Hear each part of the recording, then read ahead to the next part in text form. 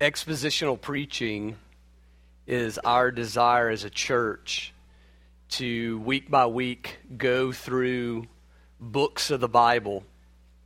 And you may ask yourself, if you're not familiar with that term or that practice, why is it that Redemption Community Church and other churches choose to preach in such a way? I mean, wouldn't it be easier for you to choose a bunch of topics that are really relevant to our age diversity and cultural diversity?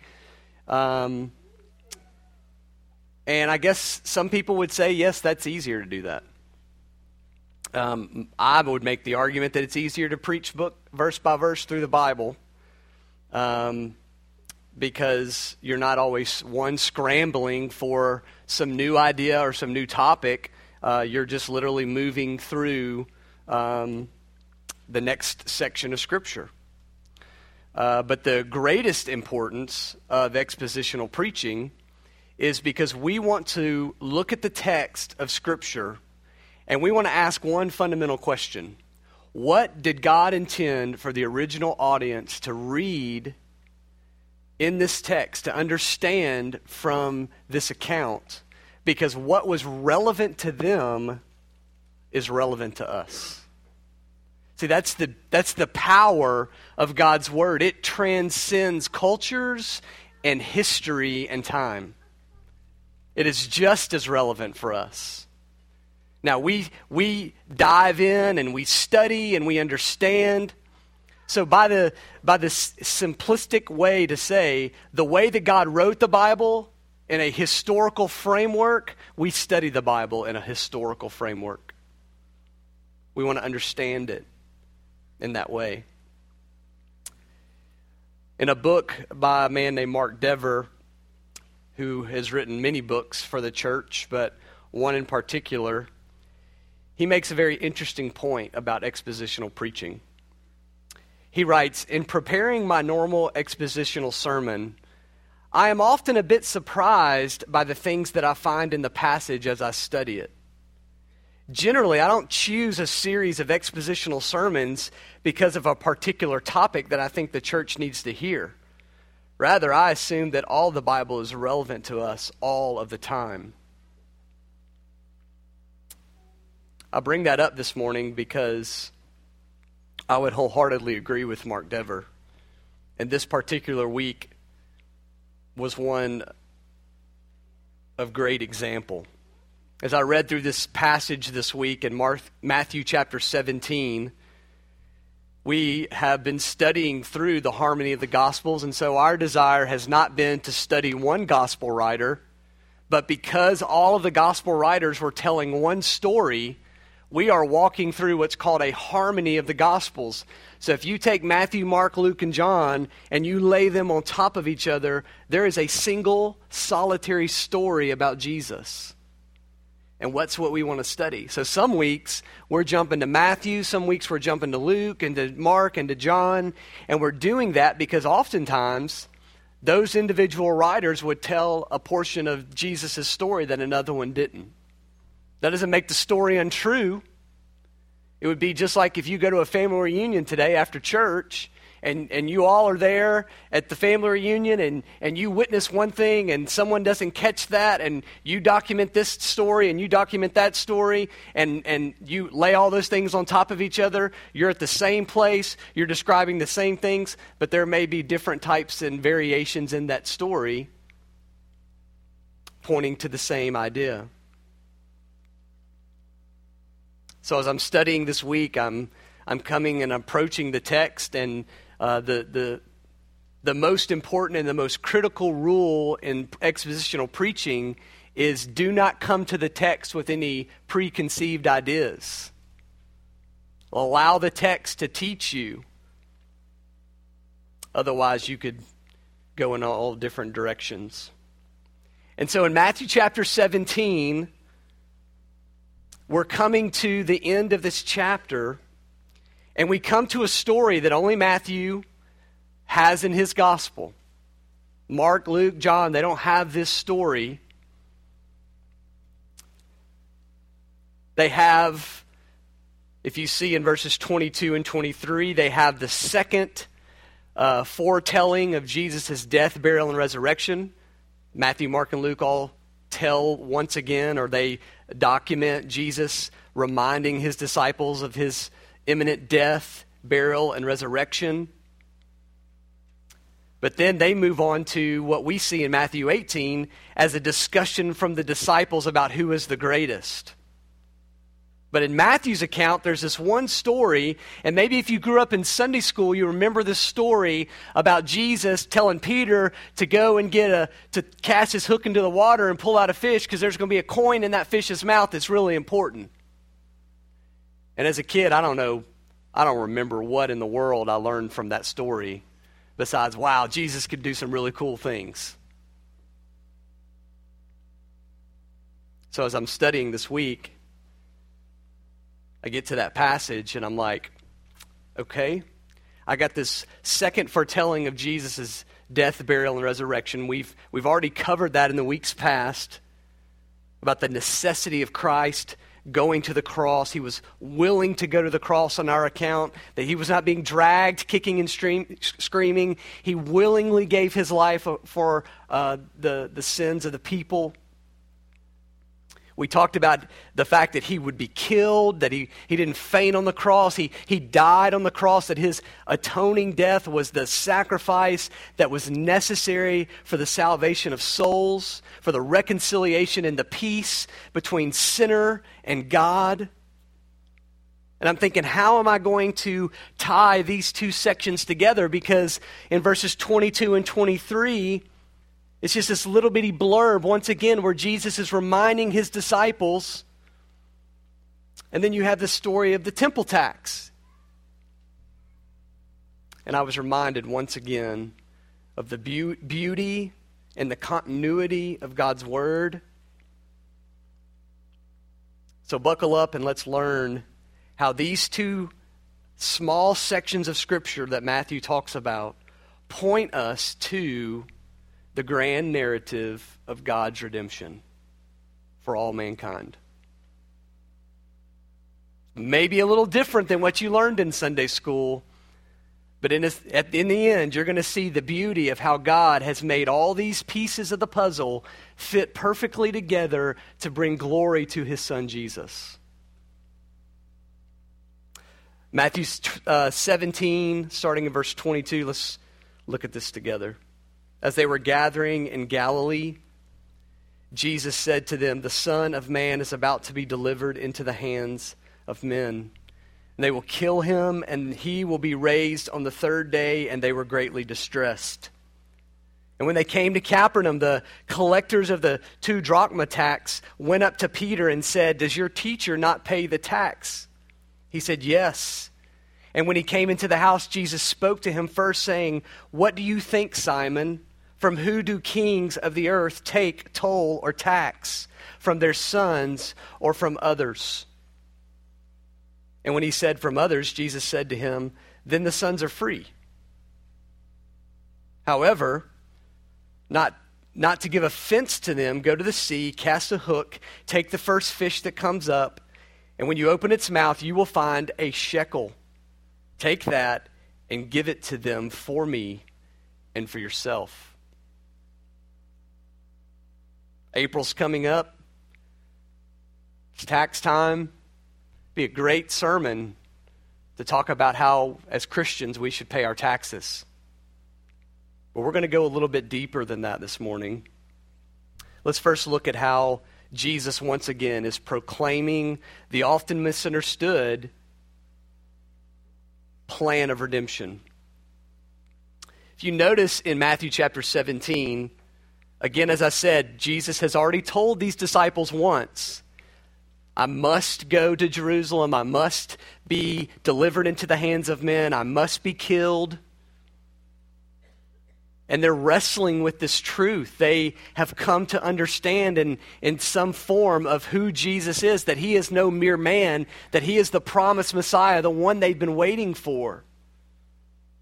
And it's a struggle for them. And we talked about this a few weeks ago, how when upon hearing that Jesus would be killed and raised from the dead, it was like they could not get past the fact that he was going to be killed.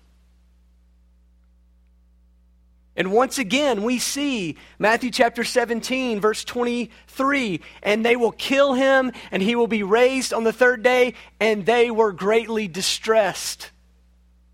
That means grieved. They were stricken with the deepest grief. Hello? He will raise from the dead. They were stricken with the greatest grief. Why is that?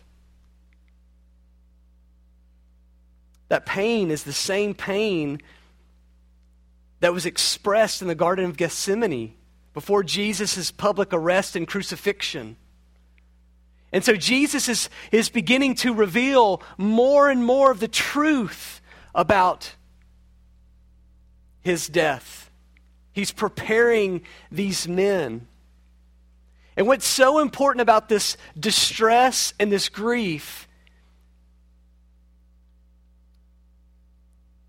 is that Jesus is merely revealing more and more information to these disciples, and we need to give them a little bit more credit. And what I mean by that is, it's kind of like when you were a kid and you were taking a test. If you knew all the answers to that test and you watched your friends take the test and you judged them because they were like, why are they struggling with this calculus test? Well, you know all the answers. And we stand in an era of time where we have the complete canon of Scripture. It's full. It's complete. There is nothing being added to it. We are looking back into history and we are seeing things that have already happened. And we have a broader, clearer picture. That's called progressive revelation. So this distress that the disciples have, they are in the middle of that progressive revelation. They are hearing things for 3 years, day by day. They are continually hearing these things, these new truths, and it is just grieving them because they don't have all the puzzle pieces together. Think with me for a moment about the promise of redemption throughout the whole of Scripture. Can we kind of just do a small, short, what we would call a biblical theology? Think about this for a moment. To Adam and Eve, the only truth that they had of the promised redemption was a promise of one who would come and destroy the evil that had entered into the world through them. That's all they had. The one who would crush the head of the serpent. Who is that person? How would that happen? What would it be? To Abram, it was the promise that of all the people of the earth that would come through his lineage, that he and his descendants would be a blessing.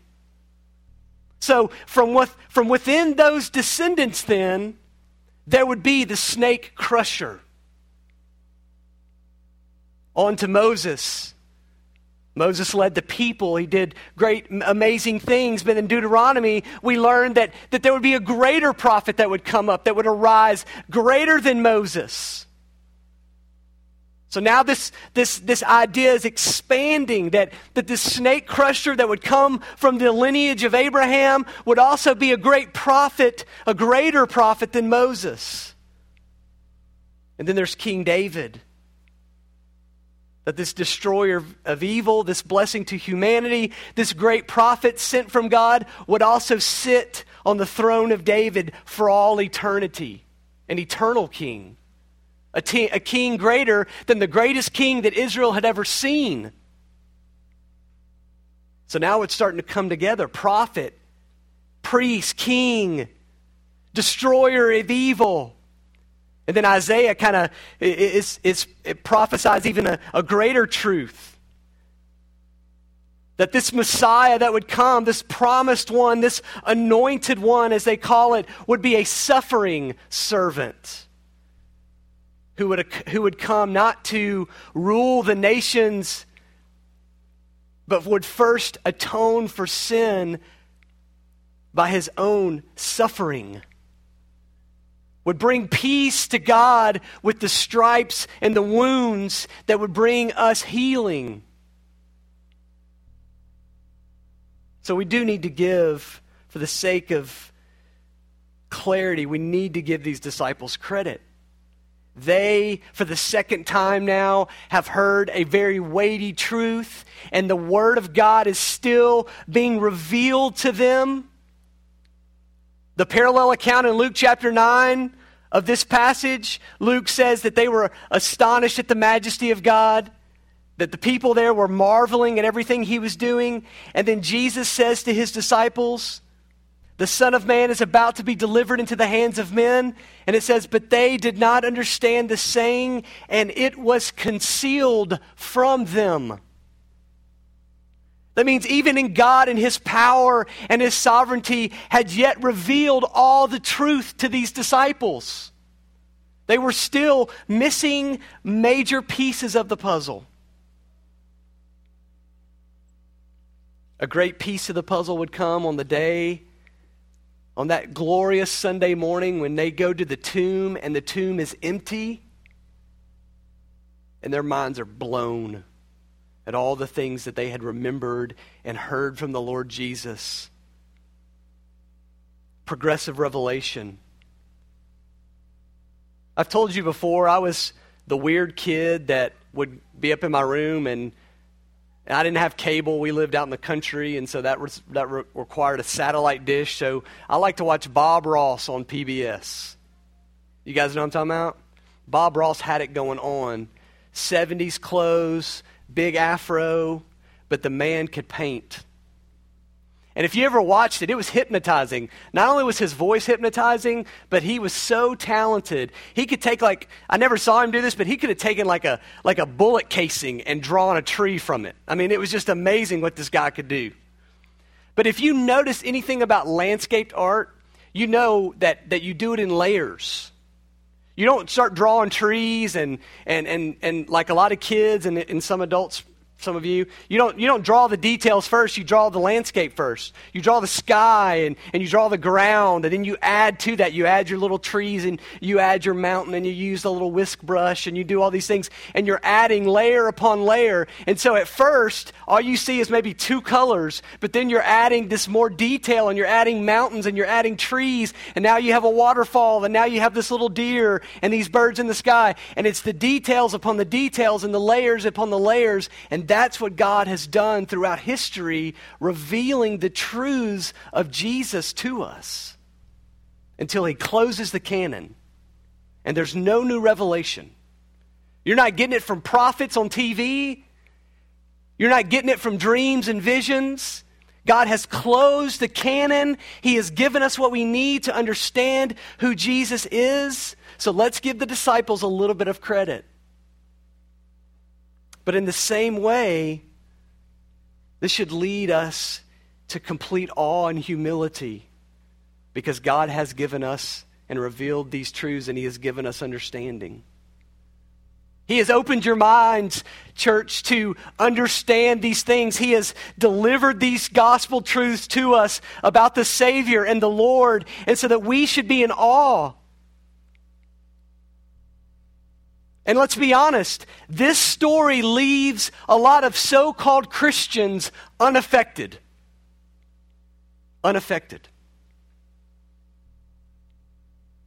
They want to pick and choose what they want from the Lord Jesus. The disciples had heard just a little bit, and they were grieved in their soul of the death of their Savior or the death of their King, and yet we have the full revelation of God, and we leave unaffected. May the Holy Spirit do such a grand work in our heart and our life that all we can do is repeat the phrase of the Apostle Paul in Romans 11. Oh, the depth of the riches and wisdom and knowledge of God.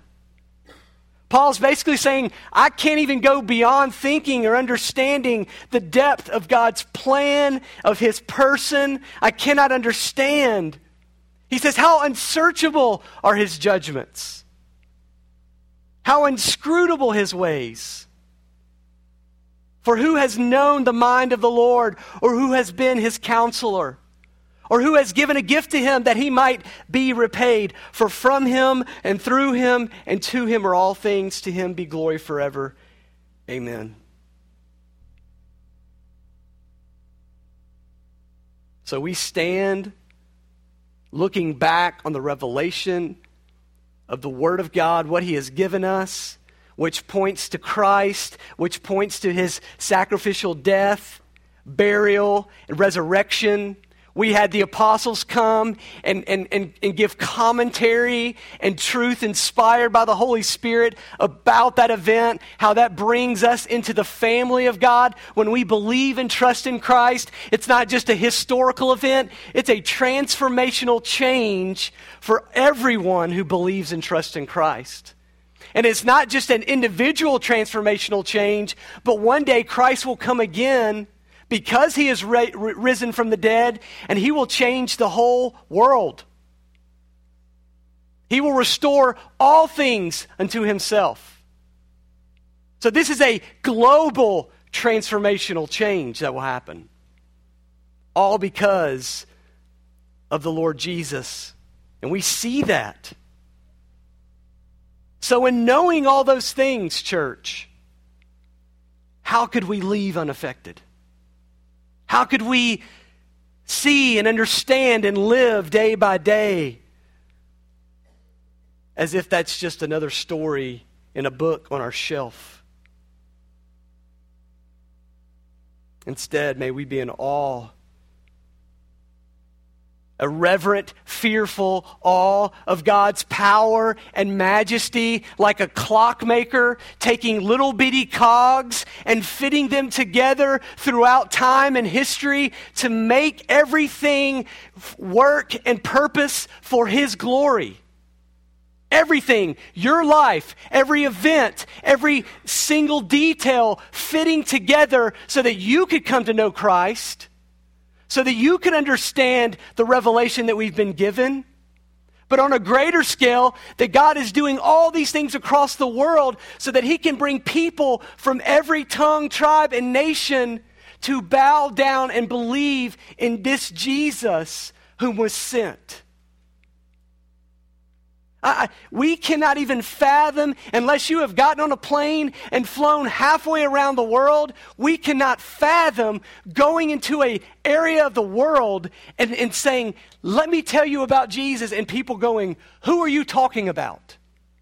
We can't imagine that. But that exists all over our world. And God is sending people to tell them about Jesus. And one day, those people will believe, and there will be myriads of people surrounding the throne of Jesus Christ, worshiping him, that heard about him and believed in him in the most simplistic places in the jungle, or on mountaintops, or in cities.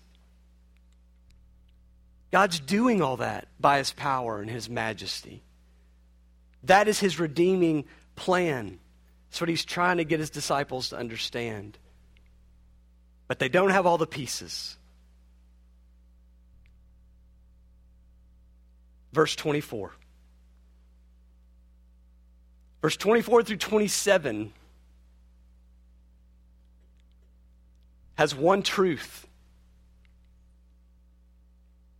And it's about the redemption of Jesus Christ. Jesus enters with Peter, and now they're in Capernaum. And Capernaum is Peter's hometown. And there they encounter a collector. This would be like a Jewish man collecting a tax. And he goes up to Peter and he asks, hey, does your teacher not pay the tax? Now, what tax is this? Well, this is the temple tax. That's what your little heading says in your Bible. Now, we can move forward from there, or we can really begin to understand what is this temple tax. So to understand that, hold your place here, flip all the way back in the Old Testament to Exodus chapter 30. Jesus is setting up, through the prophet Moses, setting up a place of worship. Exodus chapter 30, he is giving Moses the truths for his covenant people. And look in verse 11. Well, let me lead up to this. So starting in verse 20, chapter 26 of Exodus, he is giving all these directives about how to set up the tabernacle. The tabernacle was a place where God dwelt. It was a movable place. It was a tent. It was replaced later on in history by the temple.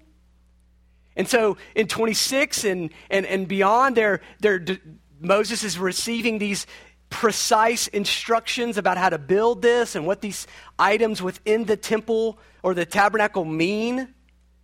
So there's this specific things, and every one of these things have significance, not only to the people of that day, but to us. They all point to Jesus. But in verse 30, in verse 11, chapter 30, verse 11, says this: the Lord said to Moses, when you take the census of the people of Israel, then each shall give a ransom for his life to the Lord when you number them, that there be no plague among them when you number them. Each one who is numbered in the census shall give this, half a shekel, according to the shekel of the sanctuary. The shekel is 20 gerahs, half a shekel as an offering to the Lord. Everyone who is numbered in the census from 20 years old and upward shall give the Lord's offering. The rich shall not give more, the poor shall not give less than the half shekel when you give the Lord's offering to make atonement for your lives. You shall take the atonement money from the people of Israel and shall give it to the service of the tent of the meeting, that it may bring the people of Israel to remember before the Lord, so as to make atonement for your lives. It's a lot of history here. Let me make it pretty simple. The Lord used armies. He would form armies from the people of Israel. And so when we read in the Old Testament of the people of Israel being counted in a census, the major reason for that count was for the Lord's army. They would count the number of men, particularly 20 years and up. They're not interested in little kids for the Lord's army. They're counting these men to have a number, and then that number represented the blessing from the Lord for Israel. Hey, you have a great army. God has provided this army for you. He has provided these men for you. And upon counting them, those men would be required once a year after they were counted to pay or to give an offering to the Lord. And then clearly, the word is used two different themes throughout all of Scripture: ransom money or atonement money. It was a price signifying, in essence, that they were giving their life to serve God as the people of Israel. Now, we're not necessarily familiar with this in America, but there are many countries in the world that when you turn 18, you serve in the military. So you are required to give your life to serve your nation or your country. These men were counted. This census money was given as an offering to the Lord to say, I'm willing to sacrifice my life, and I offer this money to God as what they call atonement money, ransom money. What's interesting about this money is in verse 15 of Exodus. It's in chapter 30, verse 15, the rich shall not give more, the poor shall not give less than the half shekel when you give the Lord's offering to make atonement for your lives. So Israel, these Jewish men, year by year, were counted. And as they were counted, that money was given once a year. Fast forward to Jesus' day, it's still given. It's still being practiced. And the important part of that is that money, once it was given to the Lord, was used to take care of the tabernacle and the temple. Matter of fact, many people believe because of the form of payment in that day, they didn't have coins back then, so it was actually a scale of measure, but they were given silver, and so they would give silver for that offering. And many people believe that it was that very silver given in the census tax that was melted down and made the posts that held the tent of meeting up, or the tabernacle up. So that as men would offer their sacrifices, they would be reminded of the very lives that they have dedicated to the Lord by seeing these silver posts holding up the temple. So again, fast forward to Jesus' day. Now they're under Roman rule. We're told here that the requirement was a didrachma, which is 2 drachmas. Okay, a drachma was a day's wage, just like a denarius was a day's wage. A drachma was a Greek currency. A denarius was a Roman currency. Peter is asked from this man about the 2 drachma tax, which, by the way, is half a shekel. Same amount. Amount never changed. Still practicing this in Jesus' day. What's interesting about this passage that really got me thinking in our pre-young age Sunday school stories is that this story never tells us, one, that Peter ever goes to the lake and pulls the money out. We're just told that he's commanded to do it. We assume he does it. But I'm pretty sure I remember coloring a little picture with Peter pulling the fish out. It doesn't necessarily matter that this actually, that the tax was paid. I believe that it was paid, but the teaching lesson is what's important. The teaching lesson is where we focus. Notice what he says to Peter. He says, Peter, from whom do kings of the earth take their toll or tax? From their sons or from others? And when Peter answers from others, Jesus says, then the sons are free. Now here's where he's going with this. Again, Jesus using his amazing teaching style, knowing this question has come, said, let's make this an object lesson. Do kings of this earth, Peter, tax their own children, or do they just tax other people? Pretty simple, right? Do they collect taxes from their sons and their daughters? No, of course not. That's why Jesus says, then the sons are free. Hopefully you're beginning to see that Jesus is making a simple point. If the kings of the earth don't tax their sons, then why would the king of the world tax me? I.e. Jesus, as the son of the king. Not this small, meager, earthly king, but the king of the universe. Why should I pay taxes, he's saying. Then the sons, he says, are free. Now, what's interesting is that there's an obligation here. The obligation that Jesus is trying to show us is that he has no obligation to anything of this earth. Remember, it was necessary for Jesus to die. He was willing to come and die. And by that, we are eternally grateful for his sacrifice. But he was not obligated to pay this tax because he was a greater king than the earthly kings who were requiring it. So in essence, he's basically telling Peter, listen, I am a greater king. And what's interesting is that if verse 26 stops after the sons are free, we would have a whole nother discussion on our hands. You know why? Because when we come to Christ, we become sons of the King. So then we also would not be obligated.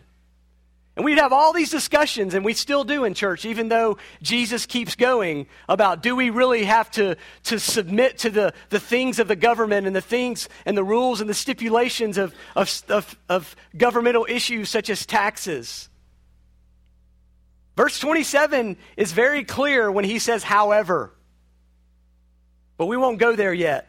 The obligation then is that Jesus comes into the city, and he is being asked to pay a tax that reflects who he is. He is the king. He is the one to be worshiped in the temple. The very tax that he is being asked to pay is the very offering that is given to himself. So in essence, to ask Jesus to pay a tax that goes back to the temple is to say, Jesus, pay a tax that's an offering to yourself as the King of glory and the Lord of all. He had no obligation, no need to offer an offering to himself as the Son of God. But in that lack of obligation, let us see the humiliation of our Lord. The one who came and suffered and died, who humbles himself and teaches his young disciple Peter the importance of the mission that's set before him. Don't miss and focus merely on the tax and not see the greater suffering servant in this act, where Jesus is humbling himself to say, I am not obligated, but I will do so anyway. Why? So they will not be offended. So they will not take an offense. So they will not cause disruption so that my mission will be diverted. Instead, he is focused on the redemptive plan of God, willing to not just go to the cross, but to suffer and die on the way and on the cross, even if he has to humble himself. This is the Lord of glory. He deserves all honor and worship and praise. He does not need to be bothered with paying taxes, and yet he pays taxes. Church, this is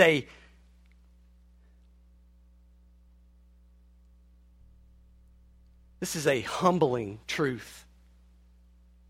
Is a humbling truth in our minds, in our thoughts, when we think that we are so obligated as people, that we have so many rights as people, and when people violate those rights, we are more willing to stand upon the violation of those rights than being focused on the mission that Jesus has given us.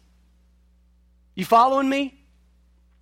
We want to plant our flag and fight our battles like the Maccabees of Jewish history, instead of thinking and understanding about the mission that the Messiah has sent us on to be a blessing to the nations. To be focused on the mission that Jesus has sent us on, to spread the gospel, to love our neighbor. God does not ask us to submit to the to mistreatment. He does not want us to be we're going to lose our dignity because our identity rests in an eternal king, an eternal ruler. So when your bosses disrespect you, your kids' teachers don't treat you with respect or kindness, when your neighbor scoffs at you and laughs at you, when you are mistreated, if you find your identity in those things, you will always be grieving and distressed and miserable. But when you find your identity in Christ, the one who was humiliated to the point of death when he deserved all the glory and all the praise, but he steps away from that glory so that he could die for your sins, not his sins, then you're willing to lose that. You're willing to accept that disrespect. Because as we're told, we are suffering for the Lord's sake, according to his name and for his glory.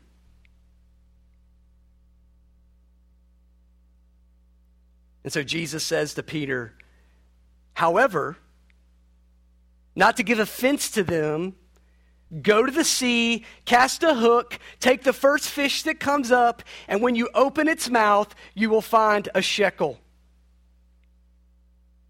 Remember, half a shekel was the tax. Now it's enough for 2 people. What's Jesus doing? Jesus is giving Peter his atonement money. To me, this is the same picture, the same idea as Abraham sacrificing his son, and at the moment Jesus provides the substitute.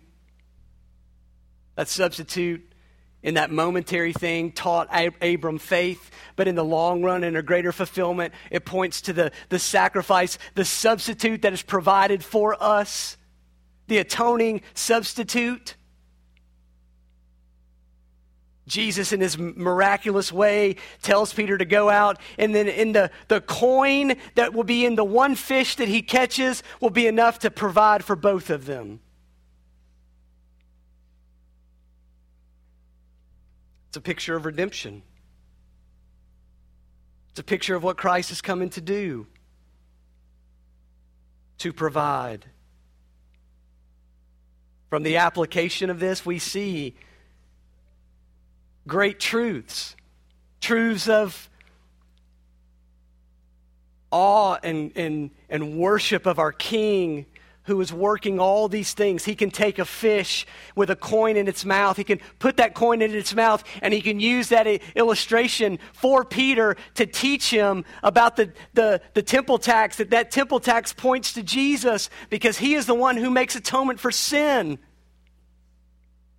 And he's providing that for Peter. And that's it. We don't know anything else about this story. We don't know what kind of fish. But the story is there, and it's pointing to Christ.